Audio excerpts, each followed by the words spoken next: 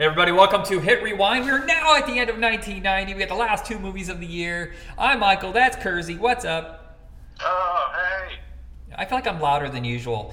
Here's the new thing is, not only am I caffeinated, I am no longer sitting when I record. I got a new station where I can stand. It's like back in the old radio days because you're not compressing your diaphragm and you're louder, your voice is richer, and you're not so sleepy. And you can project. Yes. All right, so this episode we are covering Texas Chainsaw Massacre 3 and Sundown the Vampire in Retreat. Kersey gets to choose what we're going with first. Let's go with Texas Chainsaw. Oh yeah, baby. Now, at the time, people hated Texas Chainsaw Massacre 2. Everybody loves it now. People didn't get the campy, over-the-top comedic tone. And basically, Tobe Hooper pulled what Joe Dante would do later with Gremlins 2, is poke fun at his own classic. And I think it was kind of a pussy move. Even though I do like Texas Chainsaw Massacre 3, I think it's a pussy move to kind of, just pull back and not have any fun. But you saying Texas Chainsaw Massacre Part 2 is not any fun? No, Part 3. 2 is... 2 is my favorite. It is a goddamn riot. And, did I show you? It's finally coming back out on Blu-ray. And hopefully, it's not the last time, but they're doing a very special limited edition. They're only doing like 3,000 copies. Vinegar Syndrome is doing it. It's got this magnetic glass fold out. Oh, it's gorgeous, but it's also expensive. Oh, well, I'm going to save up for that. Yep. The only copy I have right now is a VHS copy, and that's a little worn out by now. Yeah, no kidding. Plus, you don't get it in widescreen. Exactly. So, Texas Chainsaw Massacre 3, there are two versions. Sadly, the one that we watched on Vudu is the original theatrical cut. There is the censored version. Yes, the censored version. There is another version if you like this movie. It is out on Blu-ray, and it has, 5 more minutes of gore. And this movie isn't... That's the version I own, so I was waiting for the gore, and then I realized halfway through the movie, Yeah, it still has a lot of blood and guts, but I want to know how fucking bananas the original version was. It got pretty crazy. There's definitely we'll talk about when we get to those moments, but for right now, I think it is. It seems like they're trying to find a middle ground between having mass audience appeal, but also try to stay true to the original, sort of like really nihilistic, brutal sort of version of the movie. And when you're trying to appease a mass audience with Texas Chainsaw, it doesn't really work. I think you either got to go really fucked up or really fun. Yeah, and the whole franchise is fucking weird. I mean, I think this is the last time for a while that we really get a wide release. This New Line Cinema picked up the rights from Canon Pictures when they basically were going bankrupt. And New Line Cinema at the time was known for horror. It was their bread and butter. They had Critters, they had Nightmare on Elm Street. They would get Friday the 13th in a couple years. And I think that they maybe saw that there was an exhaustion point with Nightmare on Elm Street. And so they picked this up thinking that they could, maybe staunch the bleeding in the horror world by making this one of their franchises, and it just didn't happen. It did not make very much money. I remember when the poster for this was in our local newspaper and just being like, what the fuck is Texas Chainsaw Massacre and how is it on part 3? Yeah, I mean, one of the major problems with Texas Chainsaw is that it doesn't have rich lore to it. There's not much you can really do with it. It's just 3 psychos who eat people, and that's about it. And, doing the first movie as a horror movie that just kind of came out of nowhere. Second movie is just like, no, fuck it, why not? Let's just ruin this whole thing and have fun while we do it. And just go and just expand it into something ridiculous. But then where do you go from there? It's like there's really nothing you can do, so you just kind of reboot it with all new characters except for the one that everyone knows, which is Leatherface. Yeah, it's, I can't remember. Did everybody die at the end of part 2? Yes, except for the main actress. Yeah, and Leatherface, I believe, didn't he get like a chainsaw through the gut or something? Yeah, it was like, the huge-ass chainsaw was sticking through his body, yeah. Okay, so technically he didn't die, but come on. No, he did because the old guy under the table He got chainsawed in the butt. Oh, right. Awesome. And then he basically pulled some pins out of either one grenade or several, and basically blew the whole compound up. Okay, that's right. Yeah, so 3 kind of ignores that. It just gives another generic set of inbred boys or whatever to cause a mayhem. But this time, it seems like every one of these has someone who became a star later. And this one is no exception. It has Viggo Mortensen as... At first, you don't realize he's part of the family. You think he's helping, and he shows up later. Right? Viggo Mortensen has a very slimy kind of way of talking and carrying himself. It's almost seductive, but also like terrifying. He's a very snake-like. Yeah, and then I think it's Tom Hudson, or I think it plays the other brother who's running the convenience store. I thought he was a fucking blast. He's the closest thing to being like what Part 2 was. Yeah, definitely. Well, he was singing a song about just singing a song called "Motherfucker" or something, just humming to himself. I can't remember. Yeah, he just told like this whole time, whatever, in the backwoods. And we have classic horror star Ken Foree showing up, and I think he's very good in this. I think he's highly entertaining.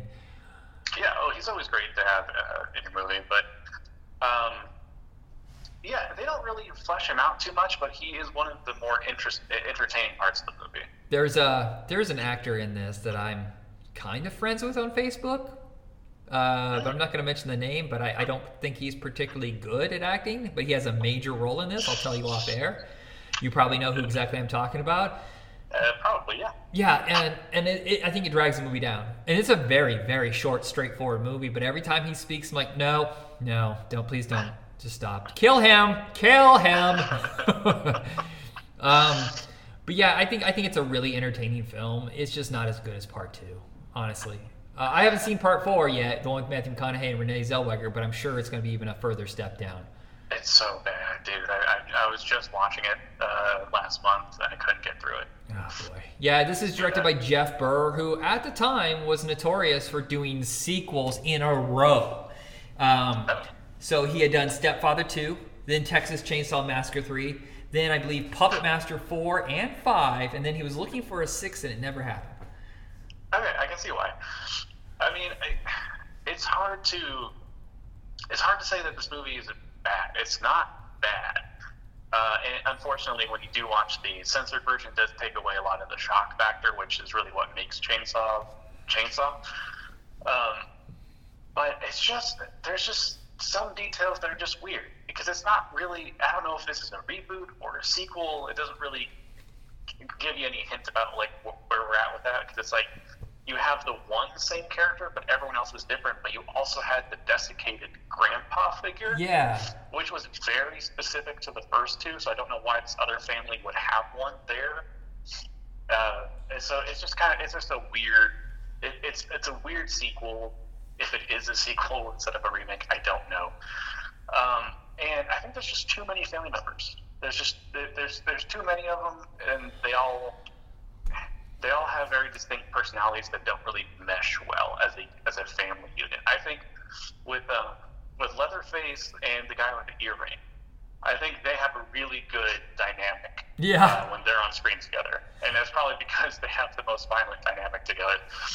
But everyone else is kind of bland. And I think if you were just to cut the amount of people in half, it would work so much better. And literally or figuratively? Well, I mean, both, really. I'm trying to look. It's Dwayne Whitaker, and I could have sworn he was in Pulp Fiction as one of the butt boys. Let me see. I don't think He is. Later. Really? Yeah, he doesn't look the same. I can't imagine that's the same actor. Doesn't look. Oh. No, that can't be right. Whatever it is, I like that guy. The guy who's kind of thinning hair, and he's got the earring, and he's driving the truck, or whatever, and he's just fucking with Ken Foree the whole time. Mm-hmm. I need you to pull my truck. Why the fuck do you think I'm out here, asshole? Yeah, and he has like this obsession with fire. Like he's a great character. Obviously, you're gonna have Leatherface. I think Viggo is great as kind of playing both sides. In the terms of like pretending to be a good guy at first and then really being a psycho underneath, I think it's great. And then, of course, you got Leatherface. Honestly, you don't need Leatherface at this point. Not really. And this is what drags the franchise down, is because they constantly feel like you need to hear his origin story. And go back to the beginning. How many movies are even named Leatherface? I feel like I own 3 movies named Leatherface. Am I fucking wrong? No, you're right. There's several. Yeah, it's just strange. Why do you keep telling this origin story of someone who doesn't fucking matter? I don't want to see the Friday the 13th back when he was in camp. No. I don't want to see Michael Myers as a child, except for that very beginning of the first one. I mean, god damn it. Yeah. And you know what's really fucked up about the Halloween, where you see where the first half is Mike Myers' origin story? The origin story was better than the rest of the movie. Yeah. Which is like just how bad it was. Oh boy. I still haven't seen Halloween Kills. I might have to mooch your HBO membership just to see it, because Halloween Ends comes out, I think, tomorrow or something? Yeah, go for it. I'm not gonna watch Halloween Kills. But Okay. I just want to see. I just want to know why everybody hates it so much. So. It looks like a nightmare, but also what I don't like about it is that it's completely unnecessary, because I think all of the main characters are still alive, based on the trailer of the new one. So I'm like, why would I want to watch the second one then? That's true. Halloween 2018 is pointless though, because it's H2O without the WB gloss to it. To be fair, I do like that version because they get Michael Myers right. Okay. He's a force of nature that is a complete opportunist murderer, instead of like trying to set up elaborate traps. Like, he doesn't waste time trying to do some cool shit. He will just break your neck if you're in front of him. So I like that aspect of it. We should get back to the movie, by the way. We should, but we do this. I like this tangent. I like it. Yes, I love tangents. All right, so our second film is completely different in tone, and it's from the director of Waxworks. It is Sundown, The Vampire in Retreat, and it is a Western vampire comedy, and it is campy, and it is fun. I think maybe its concept, its idea, is too big for the budget given to it, though. Absolutely. And that's the thing, that when the movie starts, there is so much promise, and I was so excited to start watching this movie. Like, after the first 5 minutes, I'm like, okay, this is either going to be terrible or a classic. Does this feel like a season? This feels like a season of a soap opera compressed into an hour and a half. And a lot of these actors are soap opera actors, so I think it's intentional that it's campy and it's supposed to be like a TV show. Yeah, just as the longer it goes on, the more it just kind of doesn't live up to its premise. And that's kind of the most disappointing thing about it. Yeah, I feel like they almost give up on the premise immediately because there's not really much tension built. So if you haven't seen the movie, it is in the Old West, this abandoned town where vampires have decided that they're no longer going to eat humans, that they're going to have synthetic blood, they have a factory there, and they just live this quiet life, except there are a few guys who get out of hand. And then there is a split where Derry Carradine, oddly enough, usually known for a villain, is a good guy, and he's trying to keep everybody in line while classic Western hero, I'll remember it. That's his name, fuck. Damn it, John Ireland. John Ireland, he's an old Western hero, whatever, and he's the bad guy, and he gets all the rebellious vampires together to take over the town, and no more synthetic blood and hiding out. Yeah, but what's also, I do have to correct, I think what you meant was like it's an Old West town, not that this takes place in the Old yes, West. but it does have the feel of a Western when they do have their showdown, yeah. But yeah, it is modern for the time. It is 1990 in the movie. Yeah. What I think, how do I explain? It's difficult to talk about just because of the sort of disappointment of it. Because like when you talk about it in terms of like what its plot is, that sounds really fun and entertaining.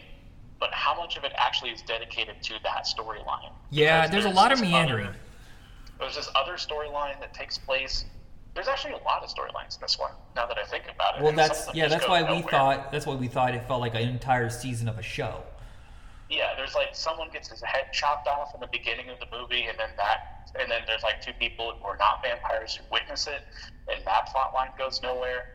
And then you have like Bruce Campbell showing up, who is a descendant of Van Helsing, who's going to kill the main vampire, but he wants to kill the good vampire because he doesn't realize there's good and bad, and that plot line kind of goes nowhere. Like there's the main character who's there to help them with their synthetic blood. At this point, he doesn't know this town is filled with vampires. He thinks that this is for like medical research. Right.